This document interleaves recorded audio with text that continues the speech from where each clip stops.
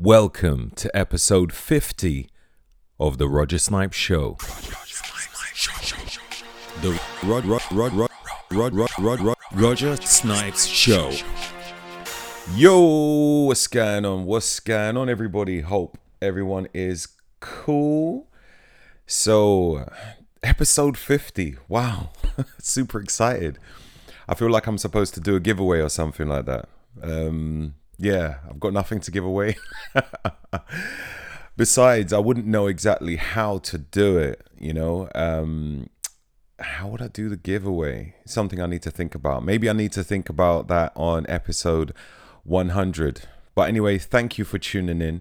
Hopefully you've been getting some quality information each time you upload a new podcast. Or should I say download a new podcast.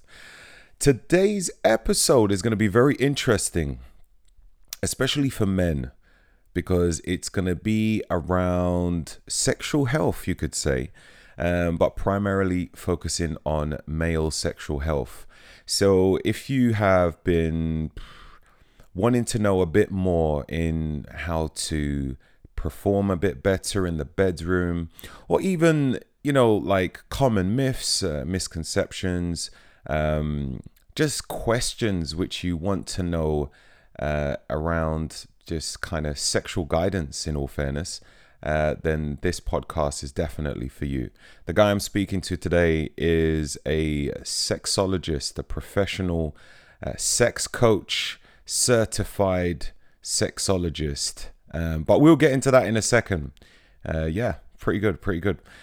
But to start off, I actually just want to talk about a little experience I've had recently. Not sexual experience, that's private. Which I've had with these blood flow restriction bands. For anyone who follows me on social media will probably see that I done a post recently about these restriction bands which I was using.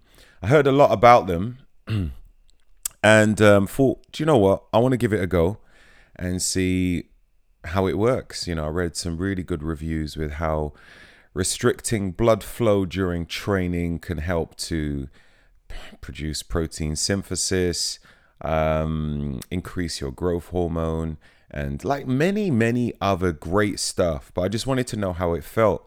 So I got these straps from a company called Recover Fun, and strapped up and gave it a go. And the first session I decided to use it with was legs. And obviously legs alone is always a grilling session. And it was crazy, man. I was fatigued in no time. I didn't really need as much weight, I'm assuming, obviously, as the blood is not as flowing as you'd want it to be. You're going to be restricted with how much oxygen is going around the body. So obviously I had to try and fight through that and the constant fatigue, and it was incredible. It was fantastic. So definitely give that a go yourself if you're looking to have faster results, especially if a lockdown happens again, because one of the key benefits of this is it's amazing to use with weights. But if you don't have weights, or if you have very light weights, and it's very difficult for you to really get a strenuous session because the weights are so light, you can actually do that or emulate that by using these blood flow restriction bands, by putting it on your arms or your legs. So yeah, fabulous. So check out Recover Fun if you want to increase the outcome of your workout and the intensity in a shorter space of time. So as this podcast is on the subject of sexual health, one of the things I feel is very good and useful for sexual health, as well as other cellular benefits, is red light therapy. I have a panel myself which I use at home, which has many great benefits, such as increased mental acuity. So you will see that your focus is a lot sharper, a better circadian rhythm. So, you know, we are bombarded with a mixed array of artificial light, whether it's the light on your ceiling or from your television, laptop, computers, any sort of digital device that gives off any blue light will affect your circadian rhythm, which is your body clock, and red light therapy can actually reset that and bring it back to normal. Also, your performance and recovery. So if you train, brings your performance back to where it needs to be. Obviously, you need to recover, and good sleep and rest is great for that. And also, red light therapy is amazing for that as well, because it increases cellular health and mitochondria, ATP. It's fantastic. Also, sleep optimization. If you have trouble getting deep sleep, then red light therapy would be amazing for that. I normally use it before bed and have beautiful sleep. And studies have shown that it may increase your testosterone as well. So if you shine some red light on your testicles, then it may increase your testosterone. A little added benefit. But if you are interested, then check out juve.shop/snipes. So that link again is juve.shop/snipes. Now, Juve is spelled JOOVV.shop/snipes. Right, so as I mentioned earlier, the guy who I'm interviewing today goes by the name of Cam. And we had a cool conversation. It was quite interesting. It was quite an eye-opener on a lot of things. And it made me question certain things. I think the main thing from the conversation which stood out to me, I mean, there was lots of things, don't get me wrong. We covered a lot. But it was like one of those where you question whether you've got a closed mind. And he was talking about prostate stimulation. For those of you who don't know, it's pretty much sticking something in your bumhole, whether it's your finger or some kind of device. Obviously, there's some sort of art to it, but it's supposed to be a good thing. So it was a very interesting conversation. Now, Cam is, as I said, a certified professional sex coach, certified sexologist. He's also a registered counselor and registered tantric yoga teacher. His work integrates scientifically validated, medically accurate information about sexual health with sacred sexual teachings from the mastery traditions. Now, as a coach, he helps men to go beyond surface level sex and into a full-bodied, self-expressed, pleasure-orientated sexual experience, free of anxiety or shame. Now, let's bring on Cam Frazer.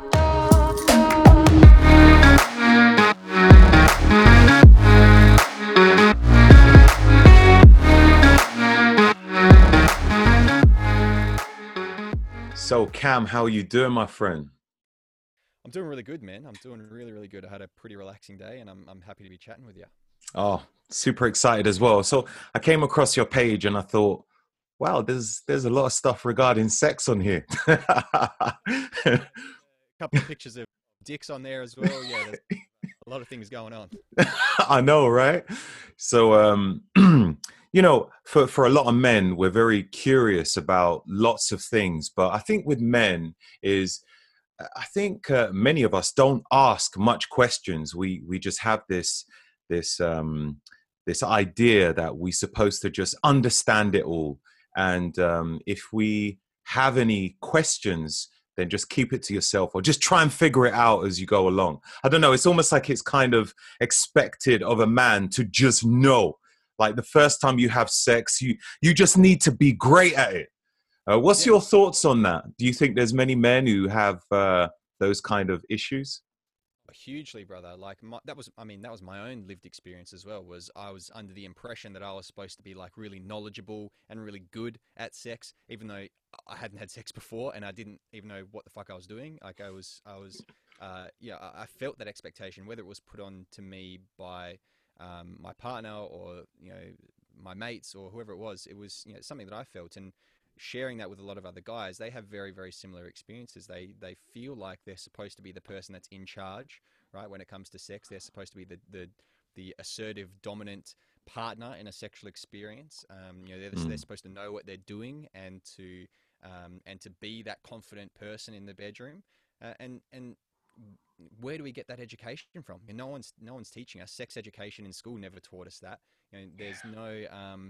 There's not a lot of people in the mainstream media kind of portraying really good role models of what that looks like. In fact, there's probably the opposite of that. There's a lot of men that have been called out for being predatory or violatory with their sexuality. So there's not a lot of coming from that mainstream media. So we've got this like kind of myth, right? Of like, and where does this myth come from? And it can probably be traced back to things like porn and mainstream media, where you've got these guys in Hollywood movies and pornographic films that are, taking charge and that are dominant and that are assertive and that just kind of know what they're doing, and the women are just receptive to that, and they just play along. And little do we remember that it's all paid acting, and it's all stereotyped and romanticized, and it's all entertainment at the end of the day. So we at least this is the work that I try and do, is try and challenge that narrative so that guys feel comfortable admitting that they might not know what they're doing, that they actually need a bit of help, that they don't know everything when it comes to sex, that they might even be actually very good at sex, and that there's room to learn and there's room to grow. But Yeah. that challenges this idea that men have about themselves and their masculinity, which is, fuck, if I admit that I need help with sex, I'm admitting that I'm not a man. I'm admitting that I'm not as manly as I need to be, and we're so wrapped up in our masculinity is so wrapped up in our ego that it's a big blow to our identity. It's a big blow to our ego to say, fuck, I actually need a bit of help here with my sex. I need a bit of help with my relationship, to be vulnerable, right? That's kind of what it is you're admitting that you're being vulnerable. You're admitting to the vulnerability and that insecurity that is probably there for a lot of guys. I know a lot of the men that I talk to have that kind of in the back of their mind, and they just kind of push it away, and they're like, no, I don't need to ask for help. I can just kind of do it. I'll figure it out. Or I'll turn to the internet, or I'll turn to my mates, who oftentimes offer advice in a really unhealthy setting, oftentimes around a beer, and it's usually pretty ladsy. It's in the locker room, and it's usually quite misogynistic advice, and it's usually shit advice as well, because the guys don't know what they're doing, because they have the same messages and stories that you have. So to reach out to someone like myself, or someone that's doing some type of masculinity or sexuality work, can be quite daunting for a lot of guys. And I found in my work as well that if I do something publicly, like if I host a workshop, or if I do like a talk or something that's just open to the public, I'll get a lot of women come to that. They'll buy tickets, they'll come in droves, and they want to know about men. They want to know about the men that they're being sexual with, how to tap into his sexuality, how to connect with him a bit deeper. They're just super interested in it. And I think it's because it's a lot more societally acceptable for women to ask for help and to want to seek out sexuality advice and knowledge than it is for men. But if I do things privately, I get a lot of guys reach out to me. If I say, hey, I'm taking anonymous questions, and I'm providing some type of one-on-one service where it's not known to the public, I get heaps of men reach out to me in a one-on-one capacity, because I think there's that like safety in anonymity, that safety in like, oh, I can't let my mates know that I'm reaching out to this guy. I can't let them take the piss out of me for talking about sexuality and maybe saying that I've got like a problem with erectile dysfunction or premature ejaculation or whatever it is going on for them. So it's the bane of my life, man. The bane of my whole career is men to really open up about their sexuality stuff. So what is it you do exactly? What is your title for people to know? So the title that I use most often is I'm a men's sex coach, and my background, I suppose, is psychology, I've got degrees in psychology and counseling. I've also got a degree in sexology, which is kind of a more clinical, scientific approach to human sexuality. And I've also got a background in massage, in yoga, and in like tantric practices as well. So there was a period of time where I was teaching tantric yoga for a little bit. That was quite fun and interesting. I was doing a lot of workshops that were quite experiential, a lot of touch-based type stuff.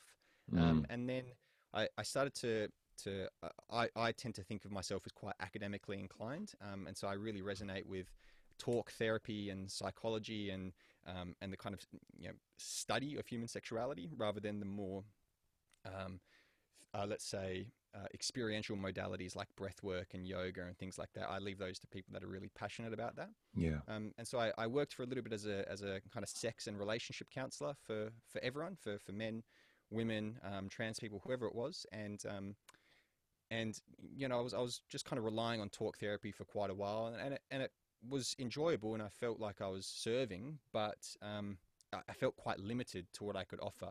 I had all this other knowledge and wisdom and experience from massage and from yoga and from breath work and all these other modalities that I felt like I couldn't really use or utilize in my counseling sessions and therapy sessions. So I switched from a counselor to a coach and started, and I've got a degree, well, not a degree, but a certification in coaching through the World Association of Sex Coaches as well. So you're part of a professional body through that.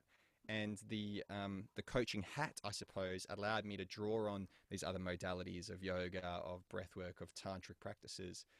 It allowed me to talk a bit more about the spirituality aspect of sexuality, from people like Mantak Chia and traditional Chinese medicine and Ayurveda. So I could draw on a few more disciplines to incorporate those into my sessions, into my one-on-one sessions. And so now I work as well. I niched specifically with men because that's my experiences as a guy, Yeah. heterosexual, cisgender white dude as well, like a straight white guy. So I try and speak to that. Like I speak to what I have authority on, which is my own lived experience. So I speak Yeah. into that, and I share a lot about what I guess I share what I needed to hear 10 years ago, right, when I was going through all of my own sexuality stuff, right? I was in a pretty mad mental health space, and I can talk about that a bit later if you're interested. But Yeah. I Sure. try and I try and speak to me about 10 years ago, and so that I guess really resonates with a lot of men because it's a pretty common experience for a young 17, 18, 19, 20-year-old to be confused about sexuality and not really know where to go from it and not really know who to ask or who to turn to. So Mm. that's what I decided to really dive into, and that's what I'm really passionate about as well, is that kind of men's health component of sexuality. Awesome. Do you think that someone needs to have a large amount of sexual experience to be a sex coach, or is it I just wouldn't say a large amount. I would say I would say the education is what's necessary. I think it's important to be knowledgeable and clued in to the have a finger on the pulse, I suppose, with regards to like sexuality information that's kind of out there. I do a lot of I suppose research, or I do a lot of reading about like what are the myths. I reflect on my own life as well about like what were some of the myths about masculinity and sexuality that I came up against and that I really struggled with. And then I kind of ask a lot of men what it is that they know or think they know about sexuality, and so I try and challenge a lot of those things and do a bit of research on those. So I think I don't think a large amount of experience is really necessary, but I do think a large amount of like research and education is really necessary. So mm, I would probably, I mean, this is my own personal opinion, but I probably wouldn't go seek out sex coaching advice from uh, a Christian conservative person who's waiting until marriage to have sex, right? Because that doesn't align with my own philosophies about sexuality um, and religion as well. So I yeah, think if you're looking for a sex coach, try and find someone. And the same thing goes for therapy and healing and anything really. Find someone who aligns with your own values and philosophies. So there'll yeah, be people out there that do want to wait till marriage, that do want to practice abstinence, and that do want to do all these things that I maybe don't necessarily align with, who would go and seek that Christian, conservative coach, whoever it might be. So Mm. I think it's really whatever your own values and philosophies are is the type of person who you kind of want to seek out in a coach. Yeah. So with a lot of people, in your teenage era, it starts off as kind of like a self exploration, getting to understand your body and, just playing around a little bit like, ooh, that feels pretty good. Let me do that again. That feels nice. Um, until it might even become so nice that you do it frequently, like, in your own, in the comfort of your own home, in a private setting, and it could even get to the point where you might do it really frequent. Um, would you say masturbation affects a person's life in a good way, a bad way, or is there pros and cons about it? Yeah, totally, man. Like, I guess like with anything good, you want to do it in moderation. You know what I mean? Like if you're getting to the point where you're masturbating or like being sexual, it doesn't have to look like the stereotypical way that we think of masturbating.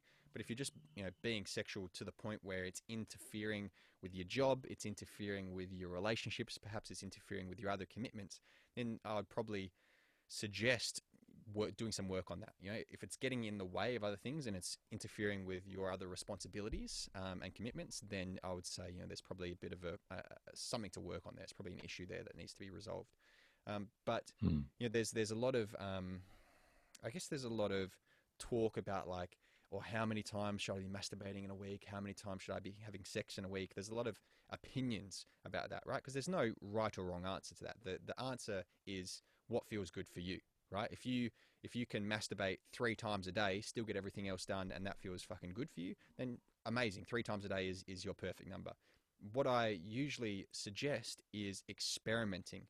So if you have been doing something one way for 17 years, right, your whole life, whatever it is, try changing it up, right? Can you go 2 weeks without being sexual? Can you go 2 weeks without masturbating? Or on the flip side of that, if you really, have a long period of time in between the times that you masturbate, can you shorten that period of time and can you masturbate maybe once a day for a week and notice how your body feels? Get familiar with those different types of sensations in your body by changing things up, by experimenting. Treat it as like a big curious exploration of your body, right? And getting that feedback of what feels good for you and what doesn't feel good for you, and finding something that feels in alignment for yourself, I suppose. And Mm. um, and then we can kind of look at like, you know, at least I'm a big believer in this, is that sexuality and our sexual identity and the way that we understand our sexual selves is inextricably linked to who we are as a human being. Like our sexuality informs the way that we show up in the world, that we interact with everyone. From a religious authority, right, the clergy, to family members, uh, siblings, parents, and children, friends, mates, whether they're of the same gender or a different gender, and romantic partners as well, right? And work colleagues. Our sexuality, either the expression of it or the restriction of it, informs how we interact with every single one of those people that I've just mentioned, right? From all those different categories. So the more we know about our sexual self, the more we know about like what turns us on, what turns us off, what we find pleasurable, what our boundaries and limitations are, right? The more robust understanding we have of our sexual self, which is part of us, right? A very important and influential part of us. The more authentic, I would say, the more genuine our interactions with those people that I've just mentioned, all people really, is going to be, because we have a better understanding of who we are. So like Mm. so because of that, I'm a proponent of like self pleasure as much as you want. Right. I try and shift the frame away from masturbation, which, like I kind of mentioned, has this stereotypical image, particularly for men, right? There's a lot of connotations to the word masturbation, and Mm. when I ask guys, to tell me about what their typical masturbation looks like, I usually get one of three answers, right? I get guys like I am right now, sitting in front of a computer screen and hunched over with one hand on their cock, the other hand on the mouse, and they're just kind of like scrolling and clicking on it. Right? The other one is pretty similar. They've got a phone in their hand and they're sitting on the couch or they're lying in bed. And again, they've got, they're swiping on the phone and the other hand's on their cock. Or they're in the shower, right? Behind closed doors, turn the hot water on, and it's just kind of like, hunched over in the shower, just trying to get it done with. So, so we've got like this it's pretty clear image of like what we think of as masturbation for a lot of men.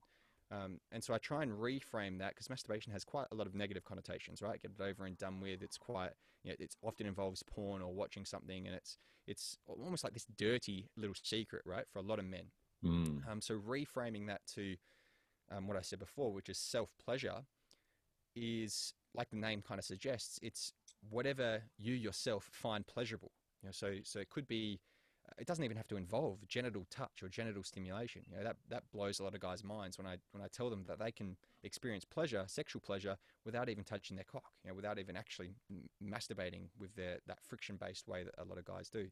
So Mm. finding something that you experience pleasure from is something that I encourage, right? And to continually explore what it is that you get pleasure from, and to experiment and to do that as often as possible, as often as you feel comfortable, really, without it interfering, right? Without that caveat of it interfering with other responsibilities. Because the more you do that, the more you know about your body, the more you recognize that feedback, the more you know what feels good for you, what doesn't feel good for you. And then by virtue of doing that, your sex life particular is going to become way better because you're going to be able to communicate what it is that you want, what it is that you don't want. You're going to feel more comfortable in your own skin when you're being sexual with a partner. And because of all that, you're going to then start to communicate more. You're going to ask them what they want, right? You recognize that there's some things that you don't like. Light bulb goes off for you.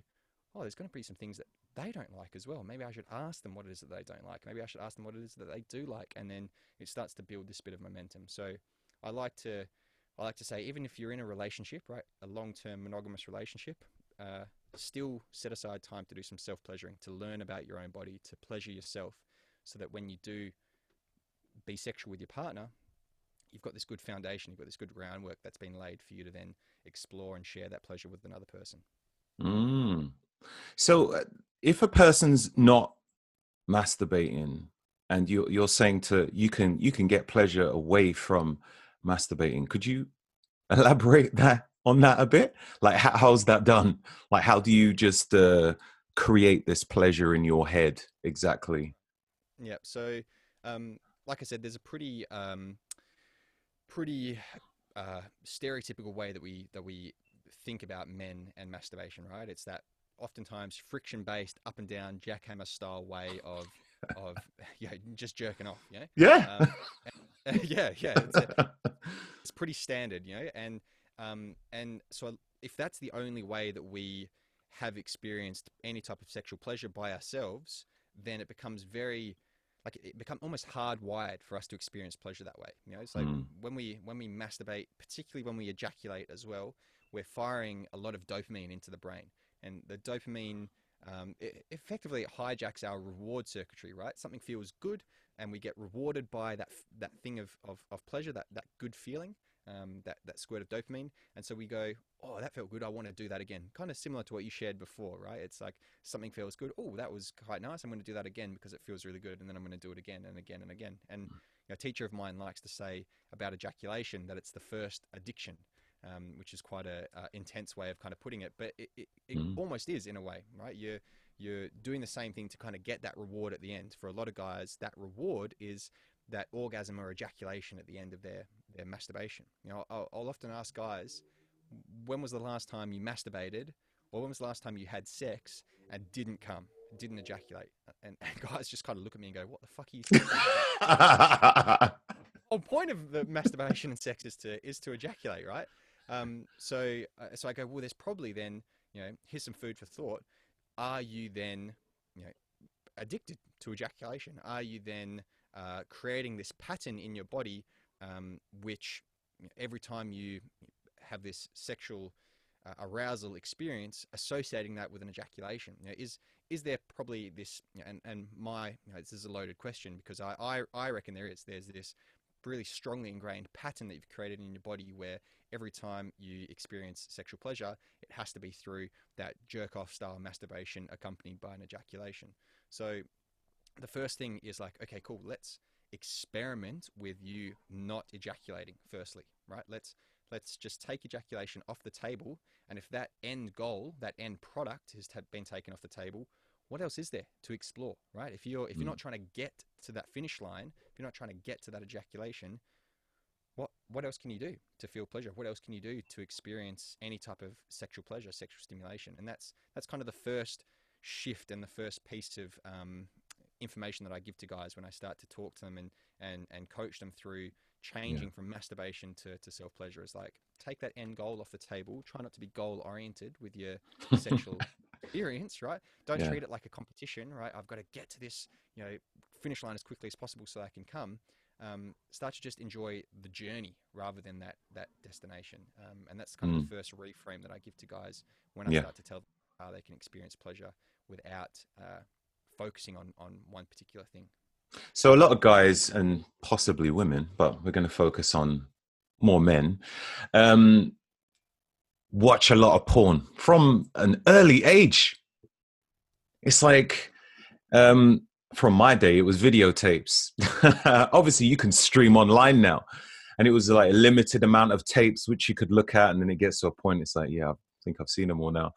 But the streaming amount, that's got to be like unlimited. um, so, what's your thoughts on the connection of maybe masturbation and porn, or just watching porn as a whole? What Yeah, is there any, I don't know, after effects of watching too much porn? sure. So I kind of liken this to well, we'll start off with like the way porn has changed over our kind of generation. I'm similar with you. My first experience with porn or sexually explicit like material was a deck of like Hustler playing cards, and found in my dad's stash of stuff in his room, and I was like, "Fuck yeah, this is like the shit right here." And now there's, I'm a click away from watching the most intense, hardcore stuff imaginable.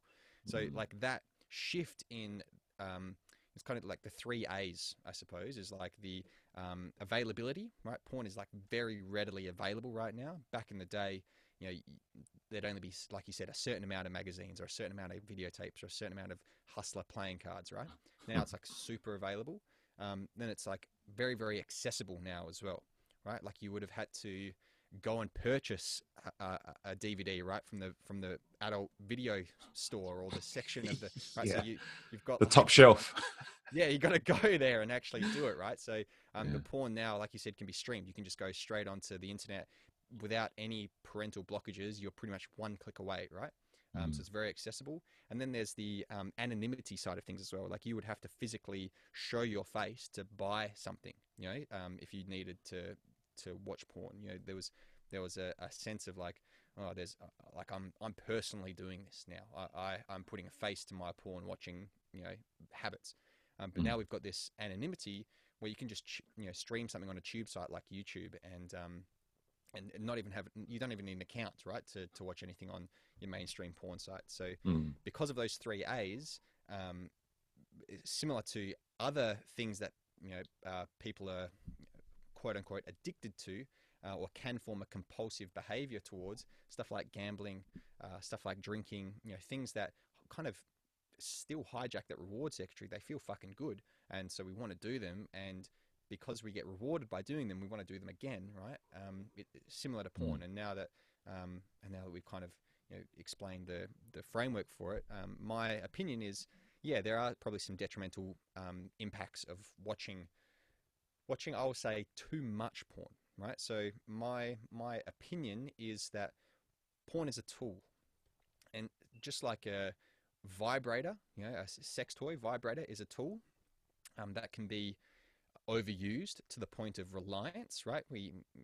There's plenty of evidence of and anecdotal evidence as well, stories of women saying that they rely on their vibrator to orgasm, they rely on their vibrator to experience pleasure, almost maybe to the point of temporary numbness or temporary desensitization. They kind of like numb out to it because it's quite intense. Mm. Porn for me is almost equivalent for men, for a lot of men, which is when you're using it to the point where you rely on it, where you need porn to feel any type of sexual arousal, or you need it for your masturbation, or you need it for your pleasure, and you can't self pleasure or masturbate or experience a lot of arousal without it.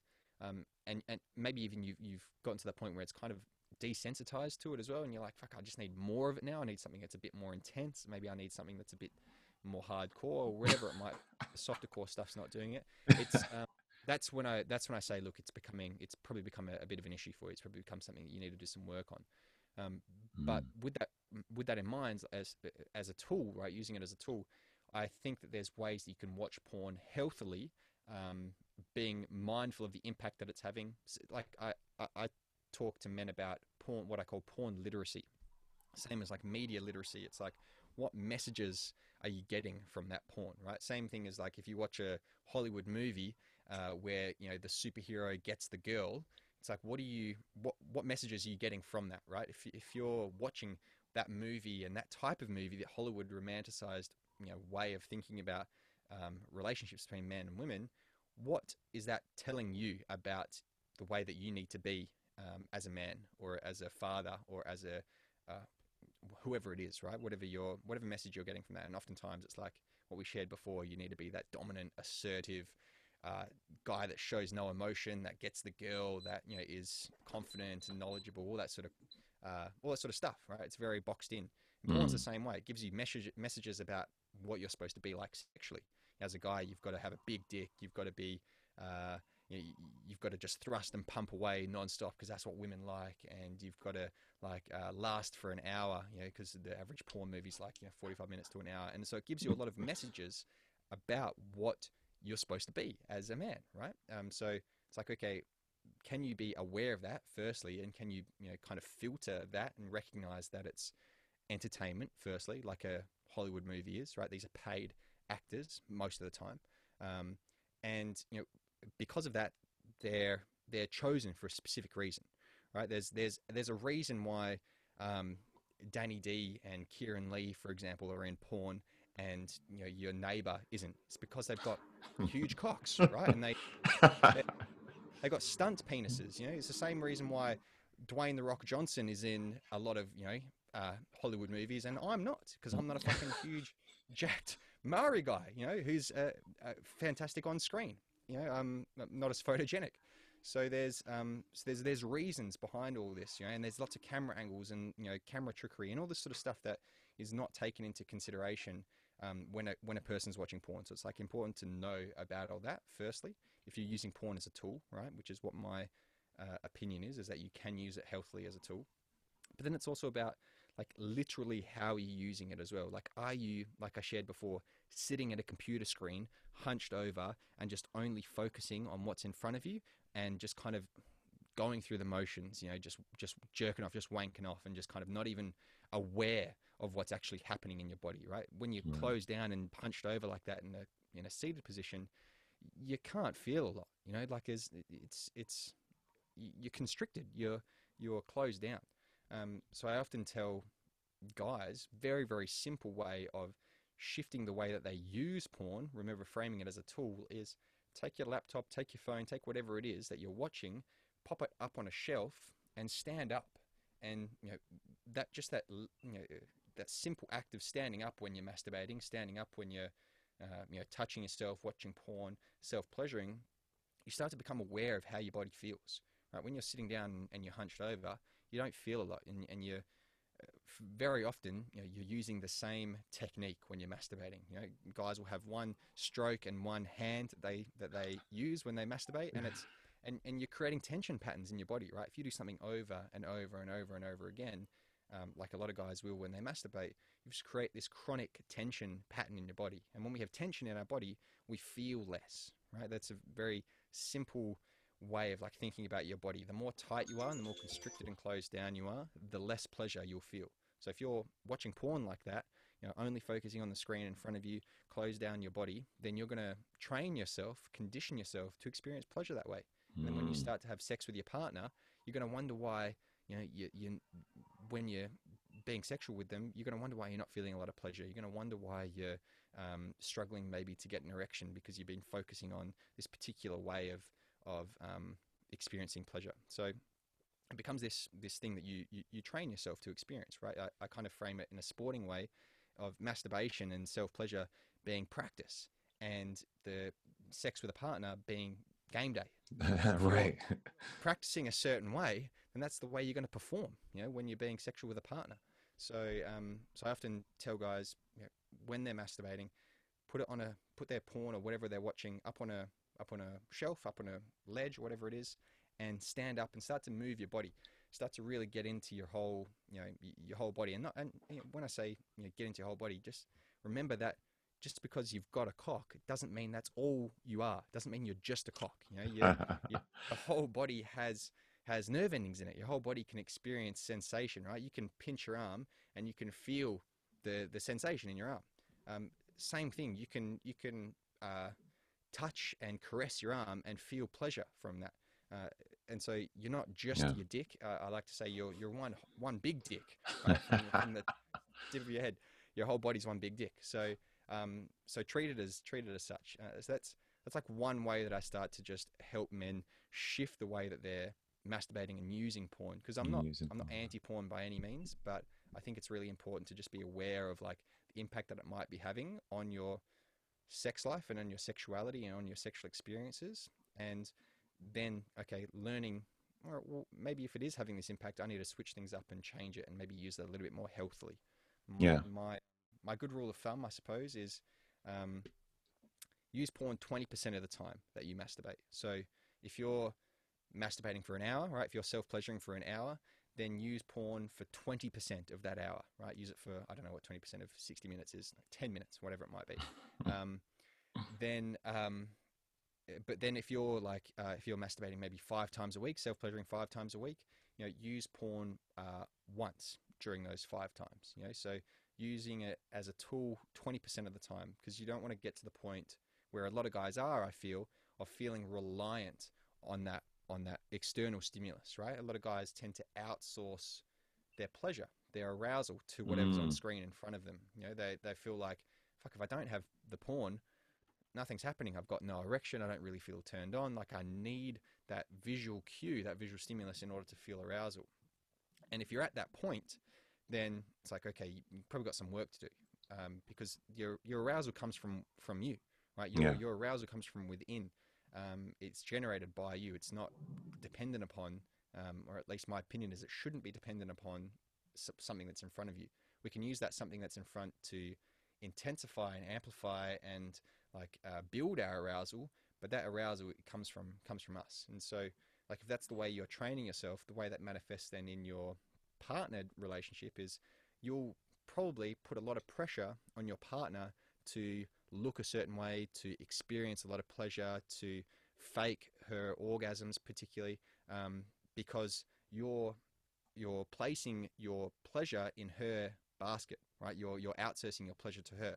And a lot of guys, this will ring true for them, is they'll experience, they'll only really experience pleasure for them when they're having sex if their partner's like really looks like they're really experiencing pleasure, Mm. which is, and there's a fine line there, because it's wonderful to want to see your partner in their pleasure, but when you become reliant on them, that's when your partner will feel that pressure to be like, oh God, he's not going to enjoy himself if I'm not really getting into it and vocalizing it, screaming and all that sort of stuff. So Yeah. um, so it becomes inauthentic, right? In that way. So That's a I tough think situation, really, because like, if for a guy, if you're having sex with your partner, you as part of your arousal, you want to it's a reciprocating thing. You want to know that they are enjoying themselves. You don't want to be like, I'm doing this just for me. It's almost like you want to do it for them, kind of thing. So it's a bit tough. I understand what you're saying, but it's almost difficult to separate it, if you know what I'm saying. So you're there, you're giving a bit of oral, and it's like, okay, I hear she likes it. Cool. Let me continue. I got it right.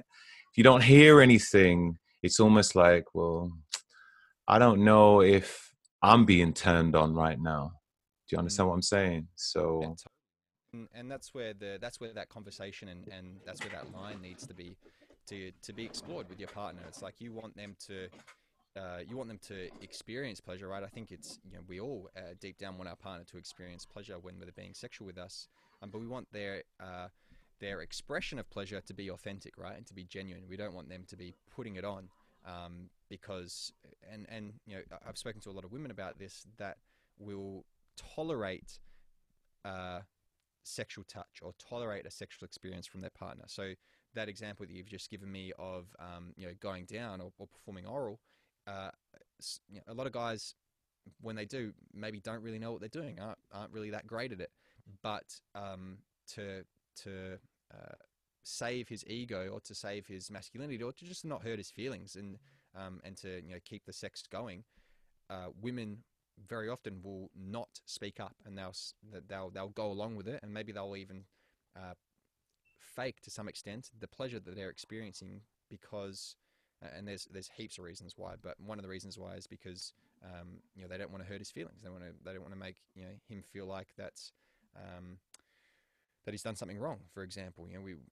Or they're hoping that the sex is going to continue after the oral sex. So and they think if they say something now, then he might stop being sexual. There's this idea that again, this narrative that guys are supposed to be the ones that know what they're doing, and so a lot of women, if they're not feeling a lot of pleasure from what a guy is doing, they'll think something is wrong with them because the guy is supposed to be the knowledgeable, assertive guy who knows what he's doing in the bedroom, and I'm the person who receives that from a guy, and so I feel uncomfortable speaking up if I'm a woman in that situation. So there's that, and it's such a cliche, but there's that communication piece, which is such a key thing. We always talk about communication in business and in the relationship and stuff, but where it's like really crucial is sexual communication. Speaking up about what it is that you enjoy, speaking up about something that maybe you don't enjoy, and so I teach a lot of guys what I like to call sexual leadership, which is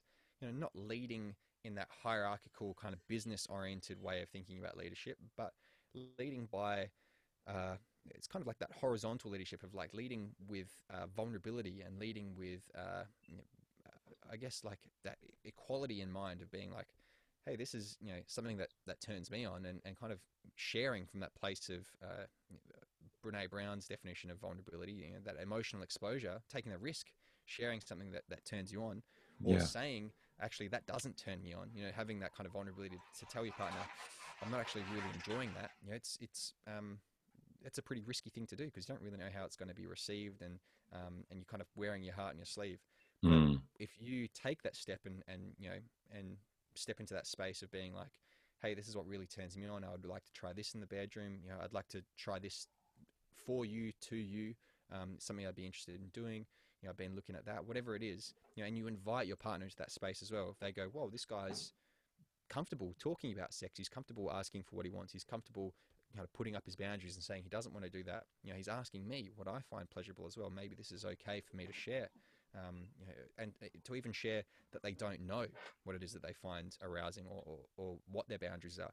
It's like, okay, that's not a problem. We could explore that. Like, how about we try a couple of things, see what you like and see what you don't like. Let's get some feedback. Let's learn a little something about one another, so that it's actually so there's that genuine expression of pleasure, that authentic expression of pleasure, not doing it for the sake of saving someone's ego or to get sex over and done with. That's another reason why women might want to fake orgasms, is because they think, fuck, if I get to orgasm quicker, if I pretend I'm orgasming, a lot of guys, when they see their partner experiencing like that heightened state of pleasure, come quicker, and so if she fakes her orgasm and she gets to that point, because she's just kind of like, this sex is shit, I just want it over and done with, she'll get to that point where he makes him come quicker, and so sex is over quicker. So that's another reason why there's this faked heightened state of pleasure. So but a lot of men don't know about that and what might be going on for their partners, because there's a lot of stories that go unspoken, right? A lot of stuff that goes unacknowledged and unrecognized. So it's that communication part is so important. Very important. So obviously when people have sex, it's normally, there's that kind of end result where you're thinking, all right, I need to climax. It has to happen soon. And if it doesn't, there's there's sometimes communication between both partners. Like if the guy doesn't come, the woman could be like, oh my God, like you didn't come, like what did I do wrong? And Mm. the other way around, and it's turns into a goal, as you put it. But it's also said that you can have orgasms without actually ejaculating and stuff like that, which I Mm. find quite intriguing. And I have to admit, I don't think I've experienced that. And yeah, what's the key to that? Do I need to, like, I don't know, do some yoga or something? Or I don't know, So chanting in the woods. Like, how do I achieve that? How's it there's done? a lot of like esoteric teachings out there for like how to have these tantric non-ejaculatory orgasms. But I think like the way that I approach this and the way that I like to teach it is similar to what I shared before about ejaculation.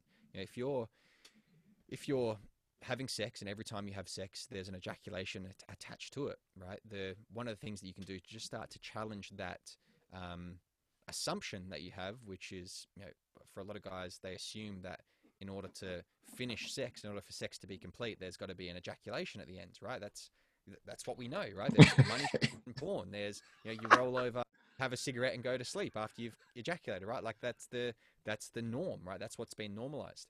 So I encourage you to start off before even getting to that point of like what it is that I have to do in order to have an orgasm without an ejaculation. First, set up the framework or set up the experience with your partner where you intentionally, right, you make the decision together not to ejaculate, right? You take ejaculation out of the equation. So you'll notice when you do this that a bunch of stuff pops up like you've just shared. A lot of women will go, fuck, what's wrong with me? Am I not hot enough? Am I not doing that thing that he likes? Am I not doing that thing that he's seen in porn that he wants? And there's a lot of self-worth stuff that comes up for a lot of women when you take ejaculation, off the table. Oftentimes, this is done really unintentionally when a guy's had too much to drink, right? Maybe some guys will relate to this. This is definitely true for me when I was in my heavy drinking days where I just couldn't come, right? I couldn't, I could last all night because I'd had too much to drink, and oftentimes that brings up a lot of stories unintentionally. But setting up a framework to do it purposefully with your partner can be really helpful for challenging those stories. And then for guys not ejaculating, the story is, well, sometimes can be what's wrong with me? Why the fuck can't I come? What's if it's done really unhealthily with the drinking, for example, it's like, fuck, I did it again. I had too much to drink or whatever it might be. But there's a story of like something's wrong with me. And then your partner, she's probably got a story, what's wrong with me as well. So there's two people blaming themselves. And then a secondary story often comes after that, which is, oh, the guy goes, no, there's nothing fucking wrong with me. It's her. She's not hot enough. She's not, she hasn't done that thing that I like, or she's not enjoying herself enough, or whatever it is, right? And then she has the same kind of secondary story, which is, no, there's nothing wrong with me. Something's wrong with him. He's had too much to drink, or he can't come. There's something weird. There's something wrong with that guy. So we get this scenario where we've got this self-blame, and then we've got that shaming of the other person. So creating a space where you can like intentionally challenge those assumptions and those beliefs is really important. And that's the first kind of step, is just reframing your experience to be okay to not ejaculate. Like that's the first thing, because your body is just going to go through the motions, right? When it comes to ejaculation, if you've ejaculated every single time you've masturbated, every single time you've had sex, you've got this is just a fact. You've got a strongly ingrained pattern in your body of sexual experience equals ejaculation, right? That you've created that association, that pattern in your body. So start experimenting with those heightened states of pleasure, those peak states of arousal, without the ejaculation associated with it. That's the first step. Okay, just to pause right there. You're having so much fun having sex, and it gets to the point where you feel it. How do you not feel it? What are you supposed to stop? Is that the, I don't know, the is that a part of the training to get to that point, to stop? Because naturally it's going to happen. Both of you are embracing, you're feeling good, it feels good, and you might not even want to ejaculate at that point anyway. It might be too early. You're like, okay, shoot, like what am I gonna do? All right, you know, Mm. so you're trying to shift from that into this new frame of mind. Okay, what's the beginning to start moving into that direction? Yeah, yeah. You pretty much hit the nail on the head, man. The first thing is stop stimulating, right? And this is why I often tell couples that we call it kind of seminal retention, right? Which is like not ejaculating, so retaining your semen, um, sometimes called continence, is a couple's practice, right? Because you want to set up that space where you're being sexual with them and you're getting maybe to that point of ejaculation, and you're like, well, I need to slow down, or I even need to stop completely. But if partner's not on board and they just kind of keep on going, then you're like, well, I've just I've blown. My top's been popped. Um, so it needs to be a couple's communication, again, communication practice there. So if you're getting to that point where you're like, I often try and tell guys to use a scaling system, a rating system of 1 to 10. 1 being like not aroused at all, 10 being ejaculation, kind of 9.5 being that inevitability of like, fuck, no matter what I do, I'm gonna come, right? And then 10 being ejaculating. It's like, Mm. can you bring yourself up to an 8? Can you bring yourself up to a 9? Can you bring yourself up to a 9.4 just before that 9.5? And and then can you stay there as well? So once you've gotten to that point, can you tell your partner, hey, well, I need to back off here. If I keep going, I'm gonna come. We made a decision together to kind of An stop. agreement. Agreement, yeah, that's it. And you kind of did it intuitively there, but take a deep breath, slow down. When we get to that point of heightened arousal, bordering on ejaculation, like what are some characteristics of ejaculation, right? And this is something that I share with a lot of guys in the workshops that I do is when we ejaculate, the physical symptoms, if you want to call it that, or the physical characteristics of an ejaculation is elevated heart rate, right? The heart rate goes up. We tense and we tighten up in our body, right? It's called myotonia, as muscle tension. We usually shift our breath up into our chest, into our thorax, sometimes even into our clavicles, and some guys even hold their breath when they're coming. And Right. it's almost like a grimace, right? There's a fascinating website called Beautiful Agony, and it's like got all these. It's just all faces of people coming, men, women, everyone else, and a lot of those faces look like they're in pain, right? It looks like they're in agony, right? That's the whole idea of the website. And so I do workshops where I show people who are in actual pain, and then I show these faces of people that are ejaculating, and a lot of times guys can't tell the difference. So I often say, because we're elevating our heart rate, the breath goes into the chest, we tense the body up, we kind of grimace and squint and push and squeeze for that ejaculation. All those symptoms, all those characteristics are characteristics of heightened sympathetic nervous system response, right? Or stress response. And in a way, an ejaculation is, like if we took all those characteristics, those ejaculation characteristics, and we applied them. If you just saw a guy walking down the street, right, down the other end of the road, you saw a guy, all of a sudden he's tensed up, he's squeezing, he's holding his breath, his heart rate goes up, his temperature goes up as well because of that, and he's kind of pushing and squeezing. We'd think that guy's having an episode, like a panic attack, right? And in a way, ejaculation, because it's a sympathetic nervous system response, is a pleasurable panic attack.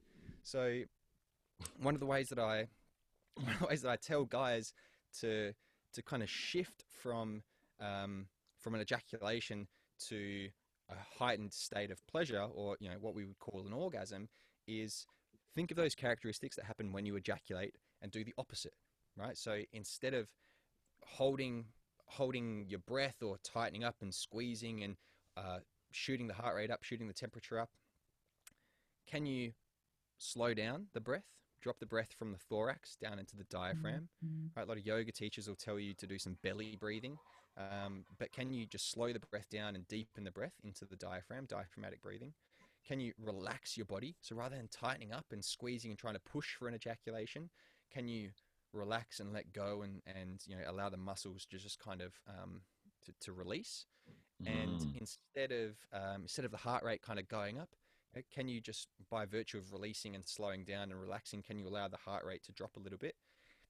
And then notice what happens when you do that, right? And yeah, it'll it'll interrupt the flow of things when you first start to do it, because that's just what happens, right? Because we're so used to just building steam, building steam, building steam, and then, you know, a teacher of mine likes to call it like balloon sex, right? You just blow the balloon up and up and up and up and up. The tension builds and builds and builds and builds until it pops, right? That's a very standard way that a lot of people, a lot of men particularly, have sex.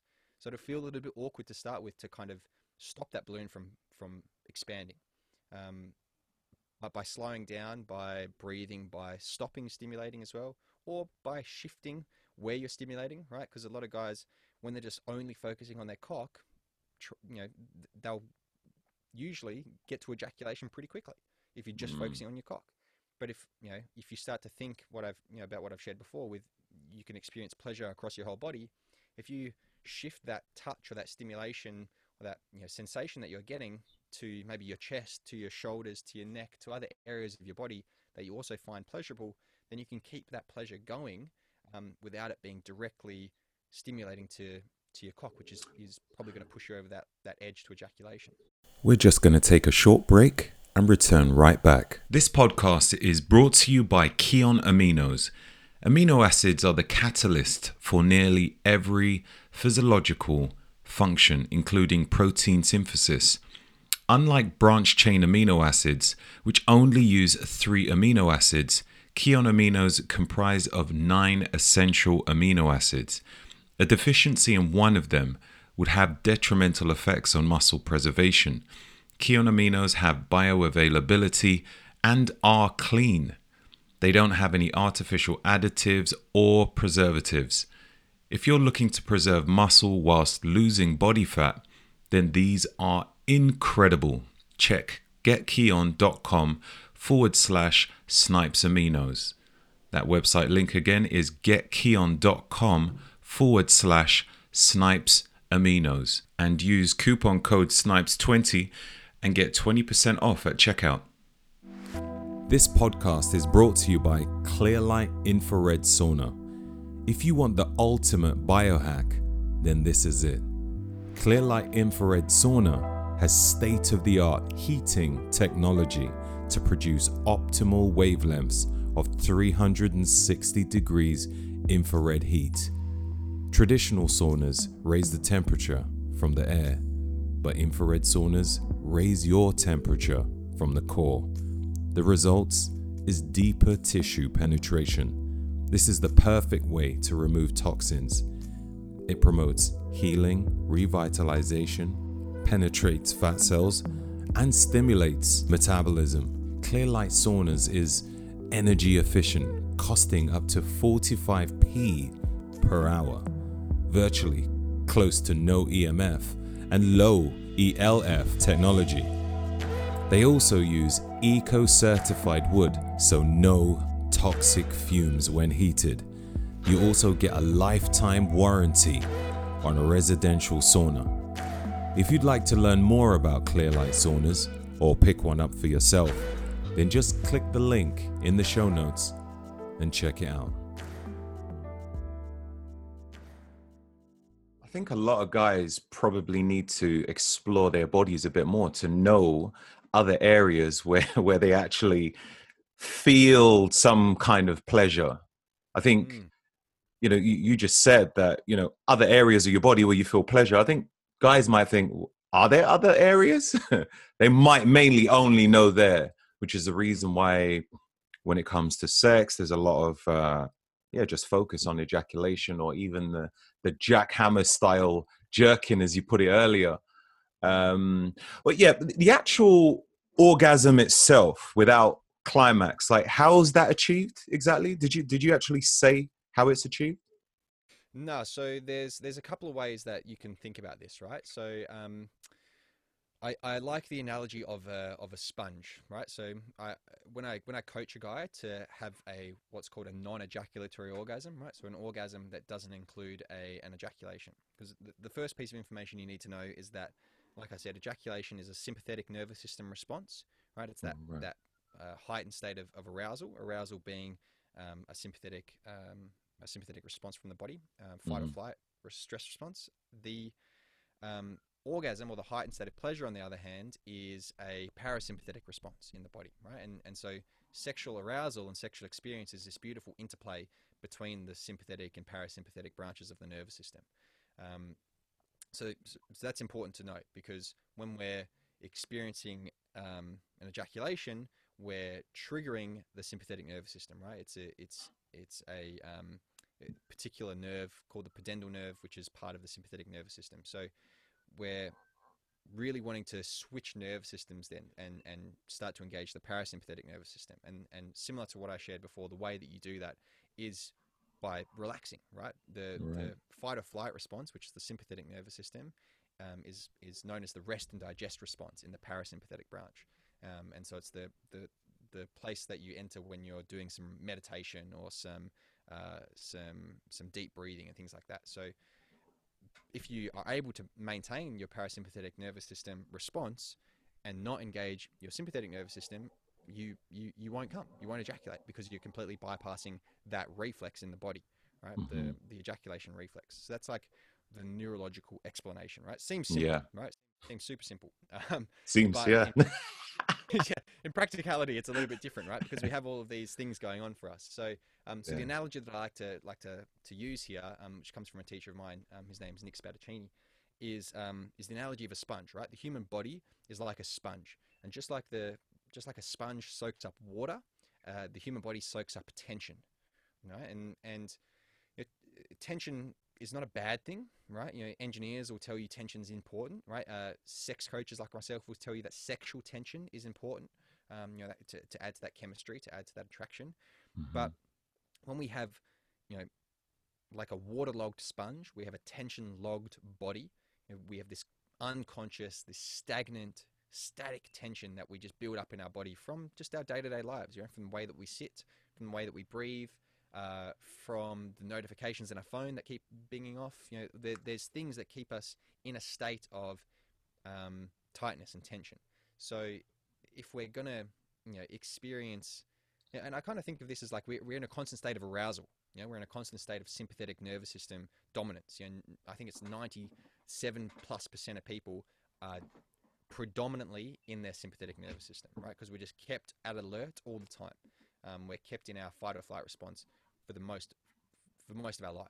So we've got this like sponge that's just soaked full of that arousal, full of that tension, right? When we Mm. then go to have a sexual experience, particularly with our partner, we're trying to pour some more, you know, we're trying to pour sexual tension onto that sponge, right? We're trying to pour more water, more arousal, you know, more sensation into that sponge, and we're trying to pour more tension into our body. You know, but we're already at our capacity. We're already tension logged. We're already water logged, and so we leak. The sponge overflows, and our body overflows. And the way that looks like for men is an ejaculation, right? We overflow. So in order to for that not to happen, in order for you to like experience all that pleasure that's being put into your body, so it has somewhere to go, you need to, like that sponge, you need to wring the sponge out. You need to squeeze all of that tension and all of that water out of that sponge. You need to do the same thing to your body. You need to rid yourself of as much of that stagnant, unconscious tension as possible. And the way that Mm. you do that is by applying conscious kinetic tension, right? So you're physically wringing out a sponge. It's the same thing that you do with your body. You apply, like the perfect example of this is getting a massage, right? You've got a knot, you know, stagnant tension in your shoulders or your back, whatever it is.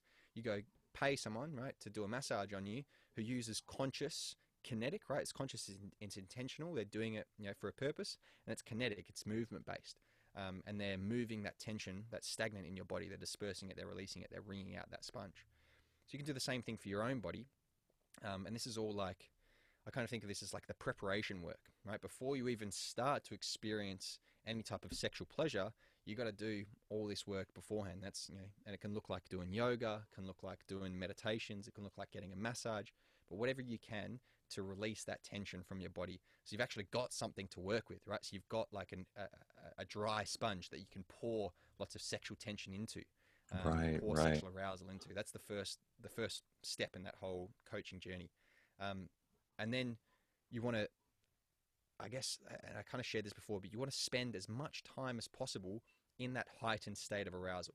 So, like I kind of said before, people get to, well, men particularly, kind of keep blowing the balloon up and until it pops. Right? That's their method of having sex. Is they'll just keep on going and going and going and going and going until they come. There's no notion of plateauing or maintaining a certain level of pleasure. You know, they'll go from 1 to 5, and then from 5 to 8, and then from 8 to 10 real quickly. They'll just kind of go through, and they'll blast through all those levels. So something that I really encourage you to do, and again, this is like, you know, you've done your preparation work, you've done your stretching, right? You've relaxed, came back, that's, and now you're Yeah. doing your practice, your training, and and the training is like, okay, how can I maintain that that heightened level of arousal without spilling over into ejaculation, right? So I guess there's plenty of ways that you can do that. One of the ways that I teach is by slowing down your stimulation, like heaps. So focusing, instead of like on up, down, big, long stroking, jackhammer style masturbation, change the way that you stimulate your cock. Focus on specific areas like the frenulum, which is the underside of the head of your cock, kind of where the head of your cock's connected to your foreskin. Um, Hmm. so focus on that. It's usually quite sensitive for a lot of guys. So like, very lightly stimulate that. It's actually got a lot of soft touch nerve endings in it, which means that the lighter you touch and the more sensitive you are with your touch, the more you'll feel, the more pleasure you'll get from it. Um, so there's encouragement there to kind of explore your body a little bit. Maintain that heightened level of arousal by switching up the way that you're masturbating. Pretty much, if the way that you've been Isn't masturbating that is part going, there?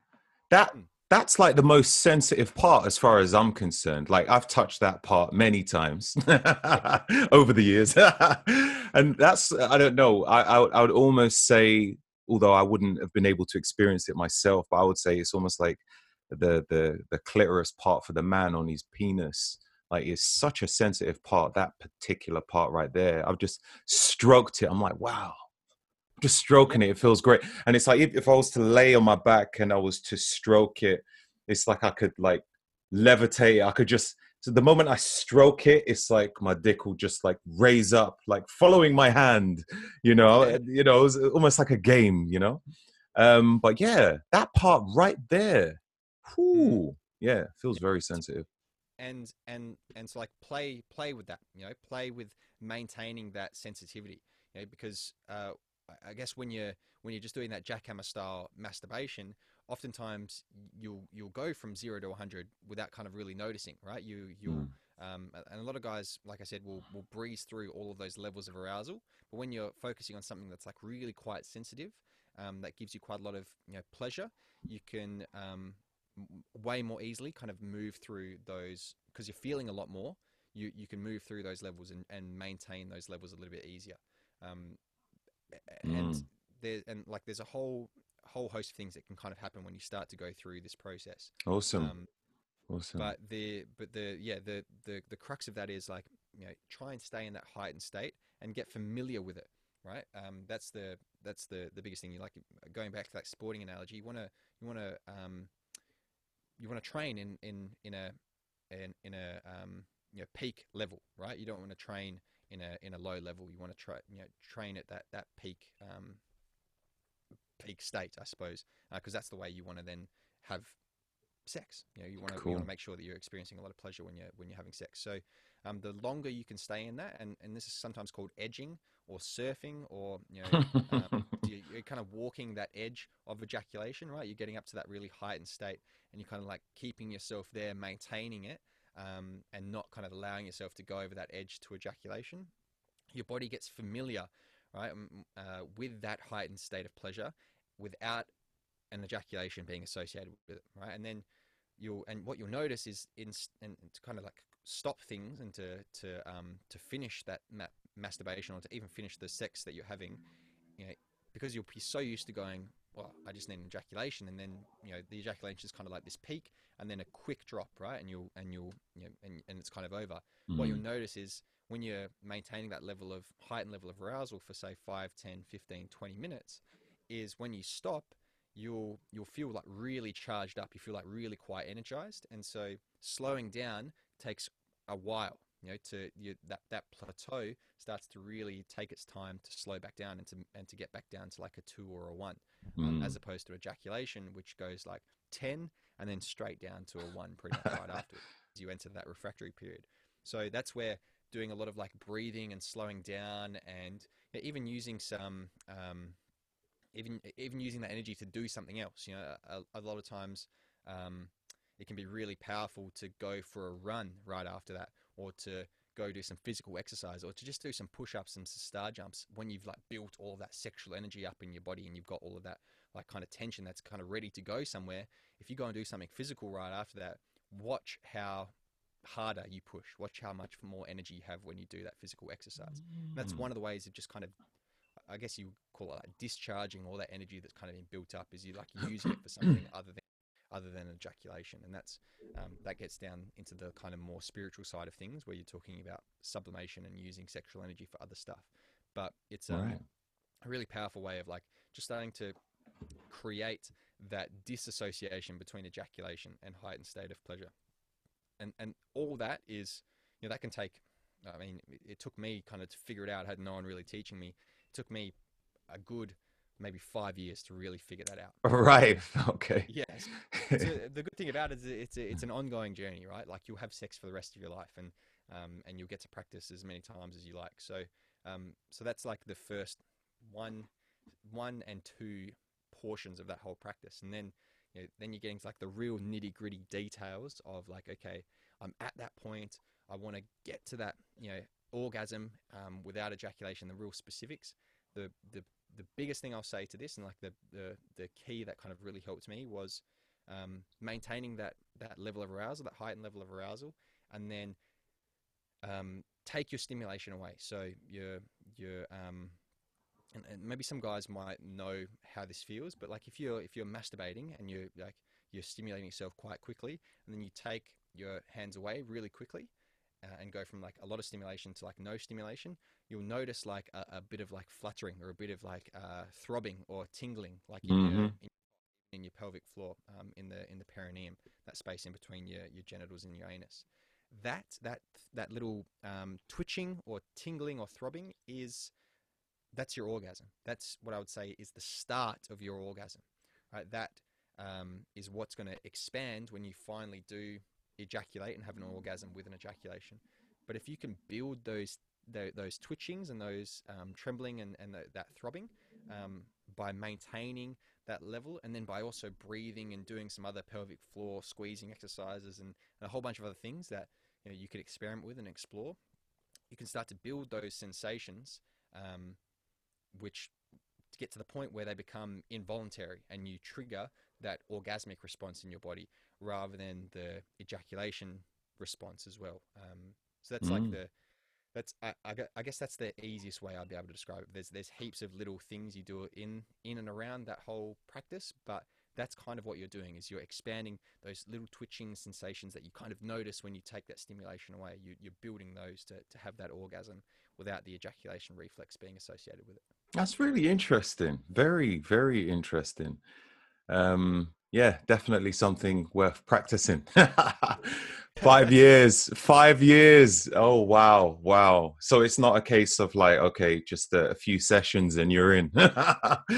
um, It was 5 years for me because I had no one guiding me, but right, yeah, I've done this with plenty of guys, and for me, I reckon I can get it down and teach a guy in about 6 months. So to get it like right. really solid, where it's intentional, because oftentimes what happens is you're doing all this kind of stuff, and it becomes a bit of a happy accident. Like, you just go, whoa, that just kind of happened. I didn't really know what I was doing. I was just kind of playing around and just experimenting, and then all of a sudden, I had this non-ejaculatory orgasm, and like, I can tell that this is possible and that it's real and that whatever, but it isn't until you experience it in your own body that you go, okay, I understand now. This is how it actually feels. This is what, this is, my body knows that it's an actual real thing, because you can conceptualize it and understand it intellectually, but until you understand it experientially, it's like, whoa, okay, this is, my body now knows that this is a real thing. And then I can start to pursue that a little bit more. So oftentimes the first time it happens is just, I can give you the tools for it, but you got to do the work and experiment and play. And then all of a sudden it just kind of happens. You're like, whoa, wow, that was amazing. And now I know kind of what it feels like. I know where to kind of head. So Hmm. with the I guess maybe this is a plug for a shameless plug for my own coaching. But if you're like keen to do that in a shortened amount of time and you actually want to learn it properly, yeah, I coach guys through it in about 6 months. That's cool, man. That's cool. I'll get your details at the end anyway, maybe for coaching for myself. But I want to, as we're talking about this whole thing about just, holding back and, you know, releasing at the right time, but just ultimately being able to control it. There seems to be a thing about the whole retention, just semen retention. Is it a good thing? Is it a bad thing? What's the benefits of doing it anyway? Yeah, cool. So the first thing I say about like semen retention is what I've already kind of said about ejaculating is Mm, if you have created that pattern in your body of every time you're sexual you ejaculate, then it's worth experimenting with not doing that to see what else there is. So that's the first kind of benefit I coin with regards to semen retention, right, or ejaculation retention, is just experiment and notice what else there is. But then we can start to mm, look at like the more let's say physiological benefits of not ejaculating, right? And there's a few scientific studies out there which I'll um, I suppose use as evidence to kind of back this up. But when we when we ejaculate, right, every time, I've said this before, we ejaculate, we trigger our sympathetic nervous system. So we're triggering that fight or flight response, the anxiety response in our body. And if we're constantly doing that, then we're always triggering that sympathetic nervous system response. It's going to be more and more difficult for us to settle down and to slow into our parasympathetic nervous system. It's going to continue that sympathetic dominance. what about guys that just fall asleep immediately afterwards? And this is that like beautiful way that we can use like ejaculation as well as a tool, right? Not only is, like I said, porn a tool, but ejaculation is a tool as well, right? We Mm, can use it to to get rid of that shit we've been holding on to. A lot of guys, they'll come home from a hard day's work, they'll you know pop some porn on, or jerk one off, and afterwards they're like, oh, thank God, and they'll go to sleep afterwards, right? Because they've kind of had that baggage or whatever they've been holding on to has just kind of been flushed out. They've kind of released it, and yeah. this is the beauty of using ejaculation like intentionally and starting to learn about it. Is that you can use ejaculation specifically for that. You can be like, okay, cool. I'm gonna set up the time to like ejaculate intentionally. I'm gonna make the ejaculate, and I'm gonna use it to get rid of all that shit I've been holding on to. I've got there's a reason for this. There's a reason why that actually works, and why a lot of guys might have actually done that, maybe unintentionally, or they just kind of gone through the motions, and that's just kind of how they felt. It's because when we can look at this from, I'll use a couple of different sources to kind of back this up, but you know, we can look at it from traditional Chinese medicine, right, and Ayurveda as well. So these ancient sciences, ancient wisdoms of ejaculation being connected to, in traditional Chinese medicine, this energy called Jing, which is one of the three energies that govern our body, the other being Qi and Shen. In Ayurveda, we've got ejaculation connected to Ojas, which is, again, kind of essential energy, life-giving energy. The other two in Ayurveda being Prana and Tejas. But this Jing and Ojas, that these two, independent philosophies and ancient teachings talk about, is the densest of those three energies, right? In both of those scenarios, this is like Jing and Ojas is like this really heavy, dense, hard to move substance that we have in our body, and because it's really, really heavy and really dense, it falls down to the lower part of our body. It falls down into what's called our pelvic bowl, or in traditional Chinese medicine, they would call it like the lower dantian or the lower cauldron. Ayurveda would call it the lower energy center, or the lower granthi. And so we've got like this And this Jing Ojas energy is it's essential, right? It's sometimes called essence, and we need it according to these philosophies to exist, right? We need this essence, otherwise we cease to have any existence. And so we use it every single time we create something. You know, we create a meal, we create a conversation, we create life. You know, every time we create something, we use this essential energy, and so it's really connected to our reproductive fluids. Um, for women, it's connected to their menstrual fluid. For men, it's connected to their seminal fluid. So every time we quote unquote lose our reproductive fluids, we lose some of that energy, right? Because it's bound to that creative fluid that we have to create life potentially. Um, but because it's really dense and because it's connected to our ejaculate, we can start to look at like this law of vibration, right? So everything is pretty well known. Everything around us vibrates, right? Everything at an atomic level is vibrating, and the like even thoughts and sounds, right? Things that we can't see physically are still vibrating, um, and so we can look at this heavy, dense energy according to traditional Chinese medicine and Ayurveda is going to vibrate because it's really dense and really heavy. It's going to vibrate at a really low frequency, right? Things that are more dense vibrate at a lower frequency. And when we start to think, oh, okay, if it's vibrating really low, then it's, you know, according to the law of resonance, and you can speak to any musician about the law of resonance, right? Something that's vibrating at one frequency is going to resonate with or attract or vibrate with something else that's at the same frequency, right? So we've got this really low vibration, ojas, tejas, ejaculation. And we've got this like other low vibration things. We can think of as like, you know, Dr. Hawkins had this like, consciousness scale where he measured the vibration of specific emotions from things like anger and frustration and jealousy to joy and happiness and, all these other whole scale of it. So he found that like the quote unquote negative emotions of frustration, anger, jealousy, envy all vibrate really low on his scale of 1 to 1,000. They like vibrate in the 20s and 30s. So, and we can think of this as like our emotional baggage, right? Like the stuff that's fucking weighing us down.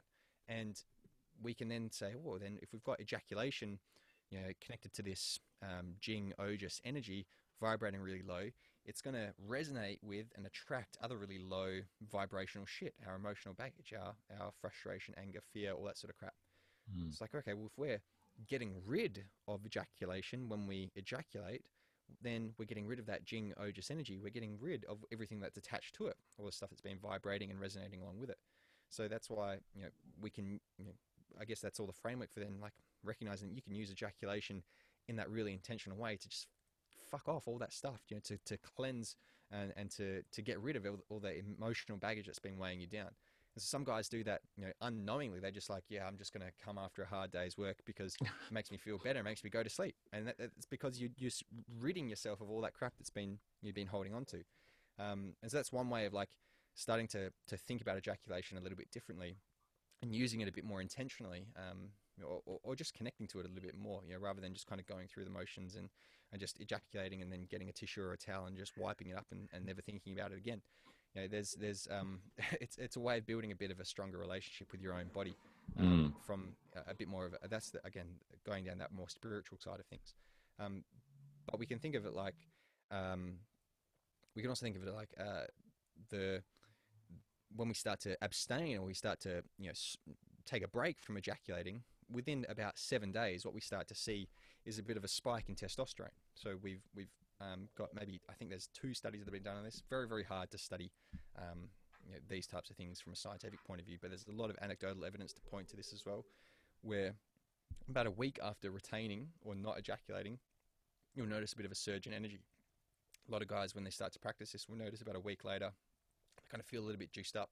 Their libido kind of comes back a little bit, kind of feeling quite horny, quite energized, and they have a little bit of that surge in testosterone. And we can see it on a graph as well. There's a bit of a spike in serum level testosterone, which is super interesting. And then we can kind of think about the mechanics of what happens when we ejaculate as well. Internally in the body is we get these 3 neurochemicals or neurotransmitters get released when we ejaculate. We've spoken about one of them, which is dopamine, right? When we come, we get this flood of dopamine into the brain. But the other two Mm. is oxytocin and prolactin, right? So when we come, we not only feel really good, but we also release this oxytocin, which is our pair bonding chemical, which makes us, some people know it as the love chemical, the love drug. So creating this connection with whatever we're ejaculating around, right? So if we're ejaculating with our partner, oxytocin's released, we're creating a bit of connection with our partner. If we're watching porn and we're ejaculating in front of porn, we're creating a connection with whatever it is on the screen in front of us, that particular porn star, or that Right. particular scenario, whatever it is, right? Where oxytocin's part of a pair bonding relationship, so we're pair bonding with whatever's in our space. Mm. Um, and then the prolactin is what's responsible for our refractory period. So the prolactin kind of spikes just after an ejaculation, not exactly at the point of ejaculation, but just a few moments afterwards.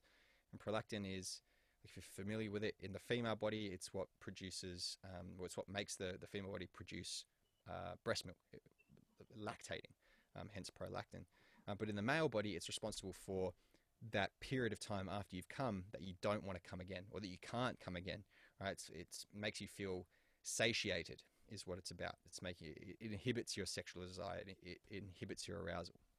So every time you're ejaculating, you're getting this spike in three neurochemicals: bang, bang, bang, oxytocin, prolactin, dopamine, and then what goes up must come back down again, right? You've flooded your brain with all these stores of these three neurotransmitters, and then the next day, or maybe later that afternoon or later that night, whatever it is, you'll notice that you feel a little bit depleted. You feel a little bit of a slump. You probably like Yeah.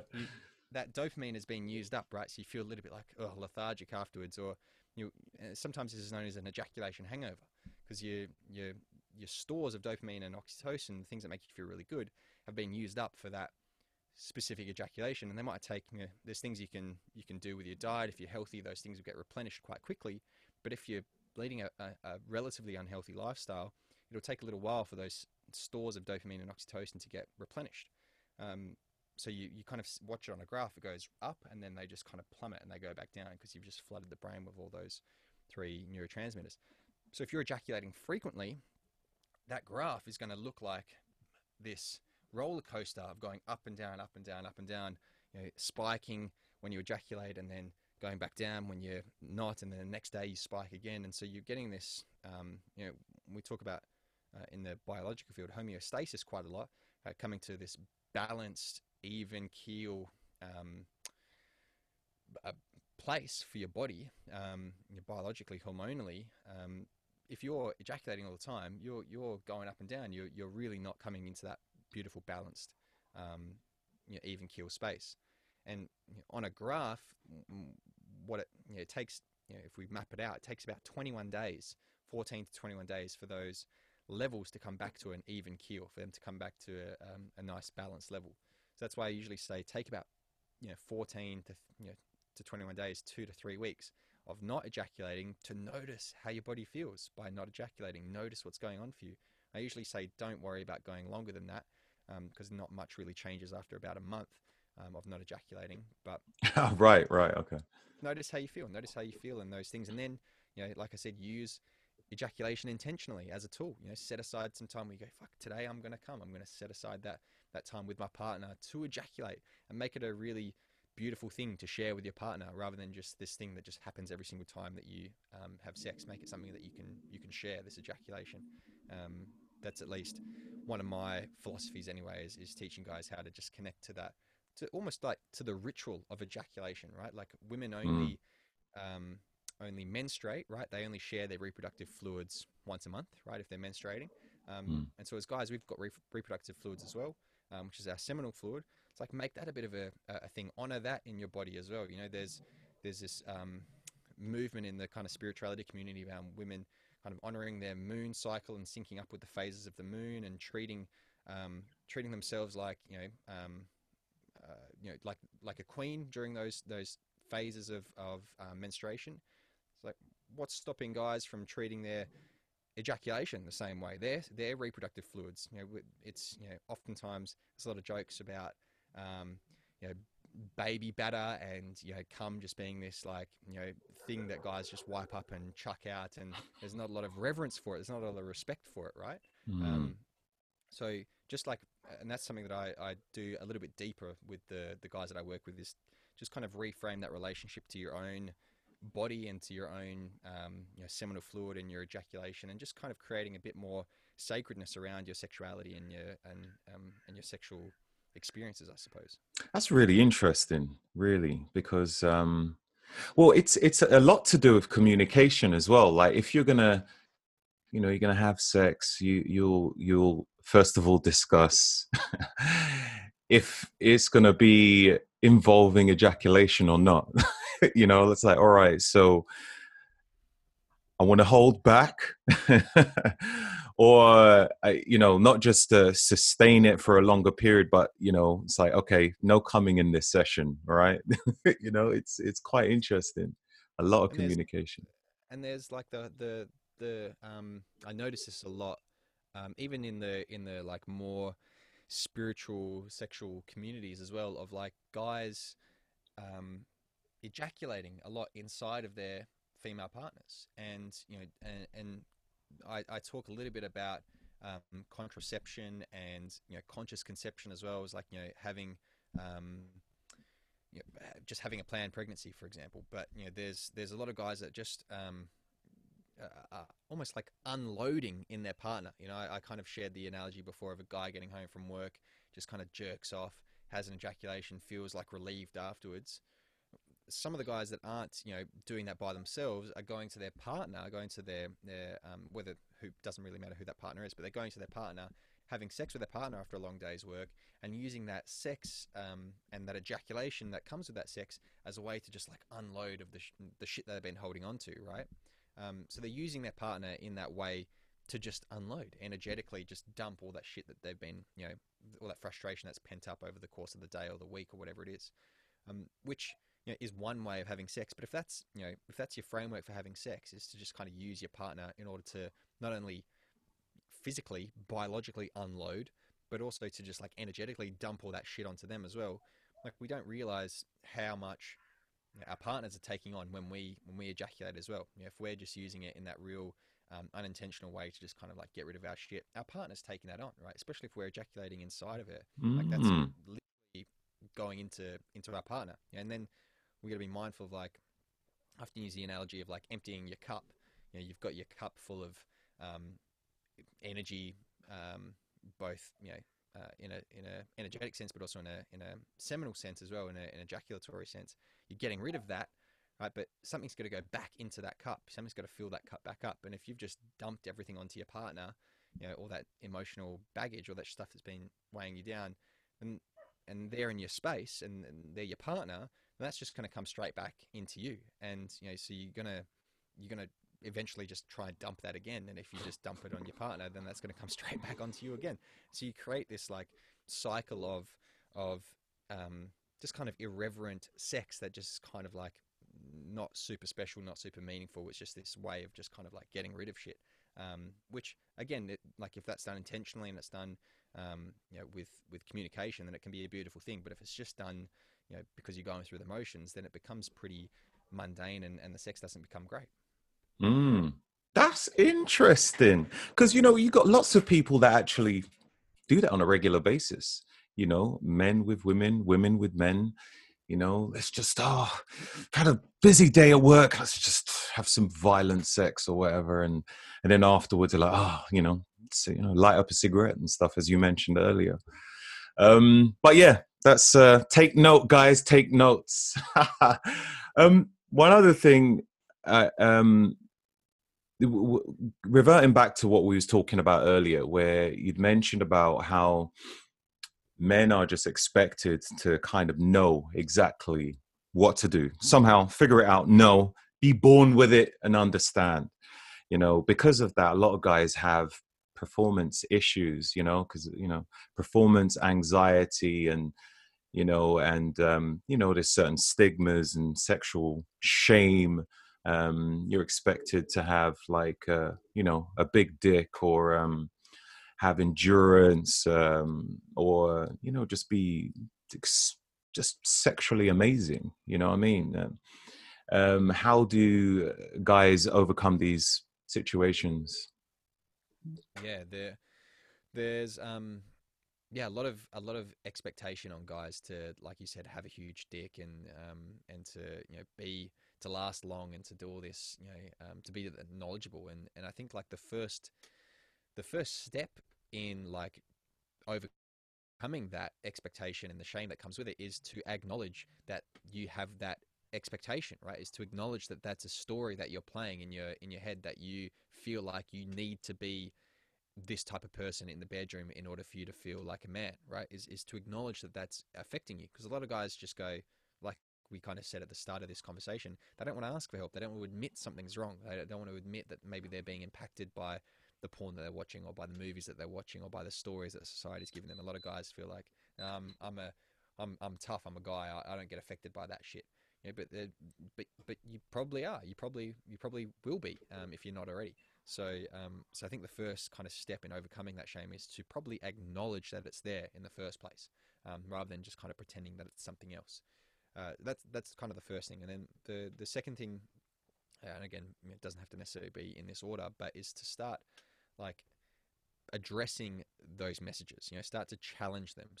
And this is a lot of the work that I do, is like normalizing the size of your cock. It's not going to look like a fucking 12-incher on the favorite porn star that you have, right? It's normalizing the fact that you know, have the dick that you have. Normalizing the fact that you uh, don't, that you don't want to be, or that you aren't, this dominant, assertive person. Just normalizing the fact that sex is varied, and that there's like different ways that you can have sex, and it doesn't have to look this particular way every single time. That's a lot of the work that I do, is just like guys want to know, because they don't want to pump and thrust away for 4 hours at a time, that there's something wrong with them. And I'm like, man, there's nothing wrong with you because that's not what you want to do, or that you don't find that super pleasurable. Just normalize the fact that you have a diverse array of sexual needs and sexual expressions. That'd be the first thing. Is I just like challenge those narratives, admit that they're there because they are. Start to challenge them a little bit, and you can do that by yourself. You can do that by just reflecting, journaling, meditating on them, or you can talk to your mates about them if you've got mates that are open to having those conversations. Talk to your partner about it. Talk to someone like me about it. Talk to a counselor about it. Whatever it might be, but just start to challenge them with a bit of support.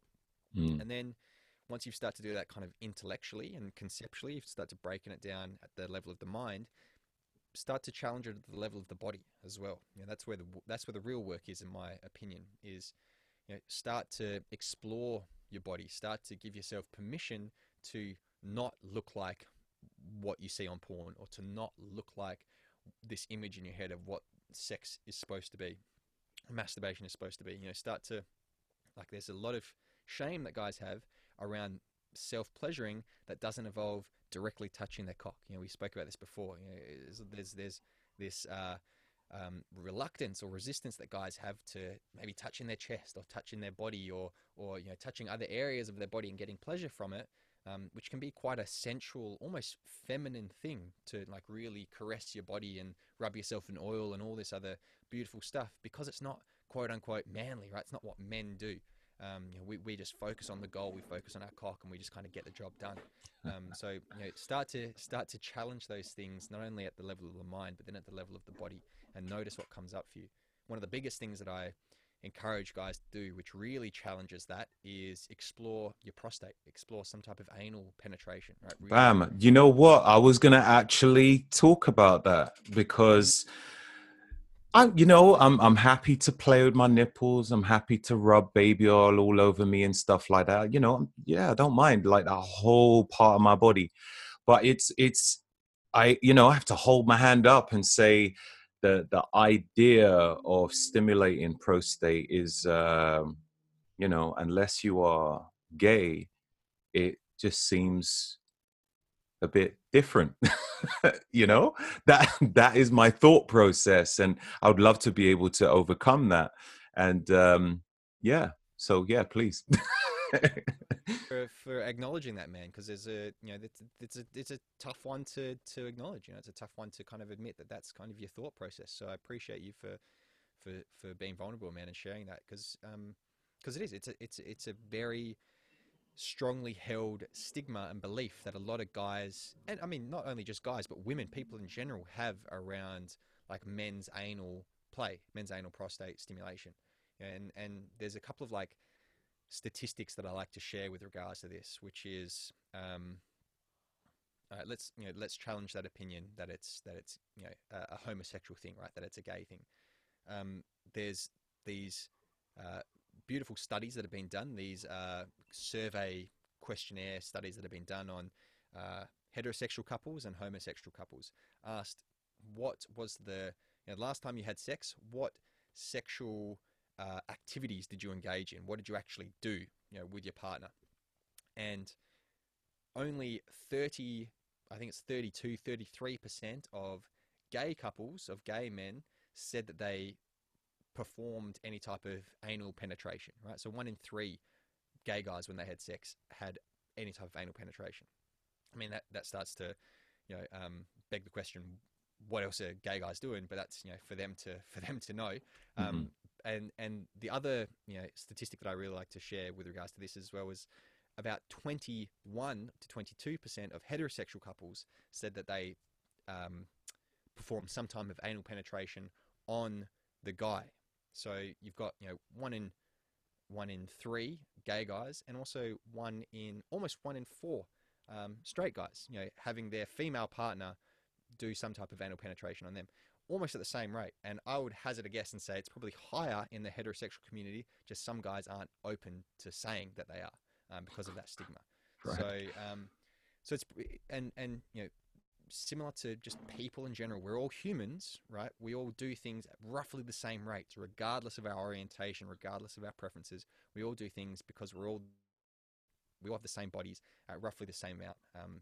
So that's like the first thing, is like that we're, as gay couples and straight couples, we're doing the same thing, same thing sexually at a roughly the same amount. The next thing I'll say on top of that is, like, again, to dispel this kind of idea that it's exclusively for gay guys, is if you're with a partner who's a woman, who's a female that you're attracted to, that by definition, regardless of what you're doing, is heterosexual sex. Right? Any activity that you do as a guy with a woman is by definition straight. So regardless of where you're putting what, where she's putting what, the two of you together are having straight sex, heterosexual sex. So just because you want to explore or want to put something up your ass, or you want her to put something up your ass, doesn't does that make you attracted to guys? Does that do you have a preference towards do you have a preference towards cock after that? No, it doesn't change anything, right? It's by definition heterosexual sex. So that so again, it's it's almost super illogical, right? To the point where it's like a phobia, where it's like this irrational fear.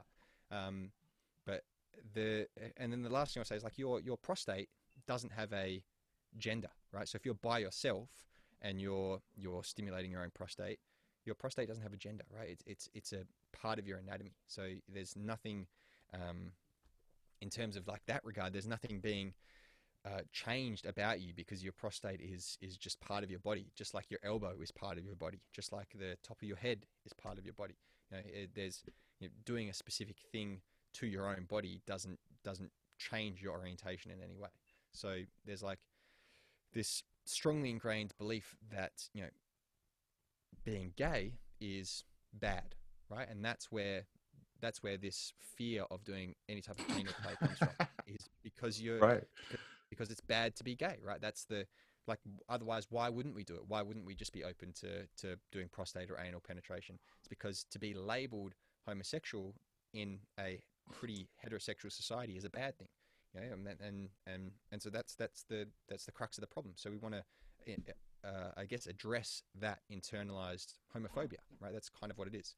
And so I like to share that statistic of, like, us, heterosexual couples, gay couples, all having anal penetration at the same rate. In fact, there's other studies have been done, again, surveys, qualitative surveys, where they've asked men, would you be or have you tried any type of prostate stimulation? And 70+% of guys said that they had or they would try prostate play. So there's, you know, the majority of straight guys either have or would try some type of anal penetration when they know that their answer isn't going to be read by anyone. When they know that they say it anonymously. Right, right. So we need more guys admitting openly on air that they would be like, yeah, I'd be cool to try that. I'd give it a shot. Mm, Because there's more guys out there than I think we realize. So that's like what I wanted to share. And then we can start to think of like, okay, the other two major resistances that guys have to exploring that part of their body is that it'll hurt, that it's painful. Right? And that comes from, it comes from two major things I feel is like the prostate exams where the doctor gloves up and sticks a cold, callous finger up your ass, and you're like, oh god, this is horrendous, and I hate it, and this idea that it's uncomfortable and painful. That's kind of the first reason why a lot of guys think that is, and that comes from, again, our mates or Hollywood movies or things like that, where you're already tense and tight. So if you're going to put something up there, it's obviously going to hurt. It's going to be painful. It's completely different, completely irrelevant to sexual stimulation. mm, And then the other one is like, where else do we get messages about painful anal stimulation? Is from women, from women and gay guys. But I think a lot of heterosexual guys will get that message from women that anal sex or anal penetration is painful, and there's a whole genre of porn which is about painful anal sex as well. So there's this this really strongly held belief that anal penetration is supposed to hurt, but it doesn't. If you do it properly, if you do it, if you're applying lube, if you're relaxed, like this is where I get into like prostate pleasure and prostate orgasms particularly, is like you can orgasm through your prostate. Your prostate is connected to a nerve called the hypogastric nerve, which is part of your parasympathetic nervous system, right? We spoke about this before with regards to relaxing. So in order to orgasm through that nerve, you have to be in a relaxed state, right? You have to be in your parasympathetic nervous system because that's the branch of the nervous system it's connected to. And when you think about it, you're putting something up your ass to stimulate your prostate, so you've got to be pretty relaxed if you're going to put something up there. So the body knows kind of what it's doing. So if you're slowed down and you're relaxed and you're breathing and you're using lube and you're comfortable, and you're not holding tension in your body, you're able to tap into. And we spoke before about separating orgasm and ejaculation. It's one of the ways that you can actually have a non-ejaculatory orgasm is by having a prostate orgasm, because you completely bypass the ejaculation reflex, and you have this beautiful prostate orgasm, which you can have again and again and again and again because you're not ejaculating. So it's one of Is the it places. is it as intense? I would say it's more intense. Yeah, my personal experience and the guys that I've spoken to, that I've coached through this, I would say it's more intense Mm, because if you think about the way, again, let's look at this neurologically. The sympathetic nervous system it goes to our survival areas, right? It only goes to the major organs.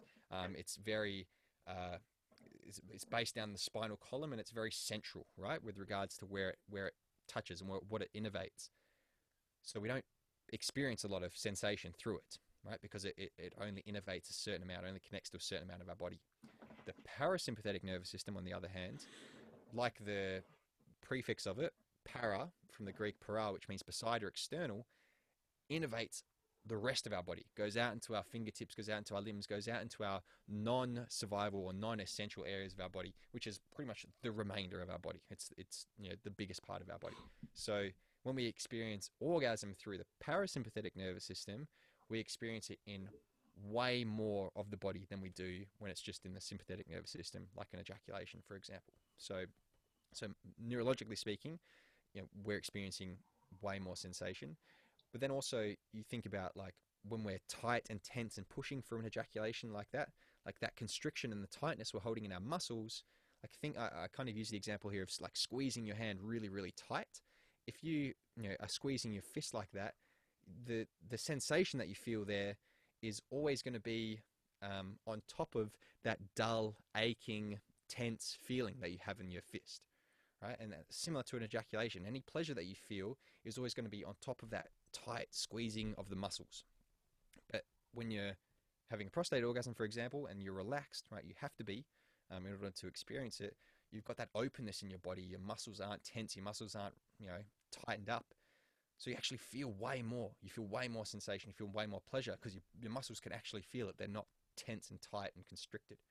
So again, in my opinion, and then also you can have multiple ones as well. So you can just kind of keep on going. But Wow. a pretty I high. need to start sticking my finger in my bum. That's it, man. I'm There's so convinced. there you go. And there's ways to do it hygienically. There's ways to do it safely. There's things that all these resistances that men have are Yeah. all they can all be mitigated. Yeah. Yeah. That is really interesting. What about toys? Like, it's pretty typical for most women to have toys. I don't know about most women, but you hear women talking about it. You don't really hear guys talking about it. Yeah, and I'm thinking if I was to have some sort of toy, don't know if I'd be talking to my mates about it. Do you think there's a stigma around toys? What's your thoughts on that? Massively, man. There's a huge stigma on male toys.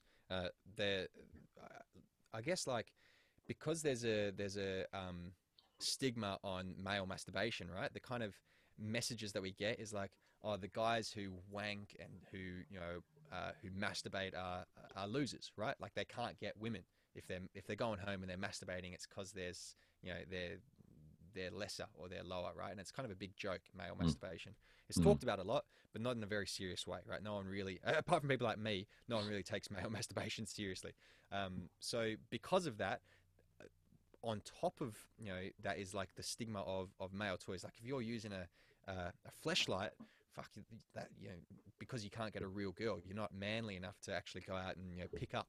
So there's this added stigma then of like, oh, you're using a fucking toy, like what do you whatever, there's this taboo around it. So which is a shame because a lot of amazing toys exist for male bodied people specifically. And the two ones that I really encourage guys to experiment with is, like I just shared, a fleshlight. The reason why is because we think back to that training of, practicing the way that you masturbate being the way that you have sex with a partner. If you can use a fleshlight or an artificial vagina or some type of male masturbator, it's an amazing way to learn what type of stimulation is really intense for you, like what type of strokes or what type of position or what type of angles applies too much pressure and makes you want to come really quickly. And it allows you to learn, okay, well, what if I I'm in this position or in this angle or using this type of stroke that actually doesn't apply so much pressure and I can maintain that for a lot longer. And then when you're with a partner, your hands, right, is way different to the inside of a vagina. So if yeah. you're masturbating using your hand, you're completely different to them when you have sex with a partner. So you're, again, if you when you use that sporting analogy of train the way you play, then if it's using a male masturbator, using a fleshlight artificial vagina is an amazing way to kind of learn more about how you're actually going to experience those types of pleasure and maintain that type of pleasure eventually when you're with a partner. That's like one thing that I always encourage guys to do is use a male masturbator. Another thing is a prostate massager as well. So a lot of guys maybe are a bit averse to sticking their own finger up their ass. So using a prostate massager is amazing. And you can get ones that vibrate and ones that don't vibrate. I have to encourage guys to get ones that vibrate because that vibration can allow you to be hands free, can allow you to kind of like pop it up there and kind of let it do its thing. And you can focus on other areas of your body. You can focus on your cock, you can focus on your nipples, whatever it is. And the vibrating prostate massager does its thing and it pushes you over that edge to have a prostate orgasm, for example. So, and prostate massage, just in general, is fucking great for your health as well. Your sexual reproductive health. It reduces prostate inflammation. It releases stagnant prostatic fluid, which can be helpful for mitigating prostatitis, which eventually can lead to prostate cancer. Just amazing for your health in general. So those are the two toys that I highly advocate for. But yeah, trying to get guys invested in purchasing toys it was one of the hardest things that Wow. Have you got links for that? I'll put it in the show notes if you do. I do actually. Yeah, thank you for asking. I am actually, as of this week, an ambassador for Love Honey, which is one of the world's leading adult toy retailing companies, and they've brought me on board specifically to target men, to get guys more interested in this sort of stuff. And I'm super passionate about it, so I do have some links for you. Thank you for asking. Yeah, no worries. So that's for the prostate stimulator. What about the fleshy masturbator and the I don't know, artificial vagina? You Yeah, got that as totally. well? I got it, man. Yeah, got it all. And then there's interesting conversations to have about that as well, because it's like, do you want something that's like ultra realistic, that looks like a vulva, looks like a vagina? So that's something that's maybe even anatomically correct as well, that you can be like, whoa, I can actually learn so much about, you know, the female anatomy right now, and I can practice and look at it. Or do you want something that's like, but then some people get a bit weirded out by that. It's like this disembodied floating vagina, and they're like, "Fuck, that's a little bit strange. I don't want to feel like I'm fucking this floating vagina." So do you want to get a bit more artificial looking and a bit more synthetic looking, and maybe a little bit more futuristic or whatever it might be, to kind of disconnect from the fact that it's just this disembodied body part. So and that's a beautiful way of exploring your preferences as well, is starting to figure out what it is that you enjoy. That's awesome. Look, oh, what can I say, Cam? It's been absolutely amazing. Thank you Thanks. so much. It's truly eye-opening. Like, I'm gonna sit down and have a deep thought, a deep thought about these things. So, where can people find you exactly? I know you're on Instagram. What's your handle on there? It's at the Cam Frazer on Instagram. At the Cam Frazer. Are you on Facebook as well, or Twitter, YouTube? On Facebook at the same handle as well, at the Cam Frazer. YouTube, I think if you just type in Cam Frazer, you should be able to find me. I think one of my first videos is about the prostate and prostate orgasms, so you should be able to find me on that. I've got a website as well, and the website is cam-frazer.com. And if people want to work with me, that's usually the best way to find me. That's fantastic. Cam, it's been amazing. Thank you very much.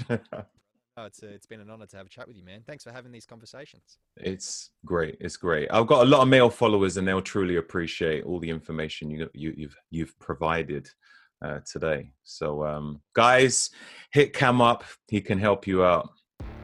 Thank you for tuning in today's episode. Any guests which I have on the show really provide some golden nuggets and useful life-changing tips. So always feel free to check out their social media platforms or website links, which will be written in the show notes. These shows are financed by my sponsors, so your contributions are always greatly appreciated. Any clickable links with discount codes will not only provide you with the best services, but will help out the podcast too. So thank you. If you do like the Roger Snipes Show podcasts, then why not give it a review? A 5-star would be awesome, but some great feedback on what you liked about the show or what you would have liked to hear would be helpful too. Until next time.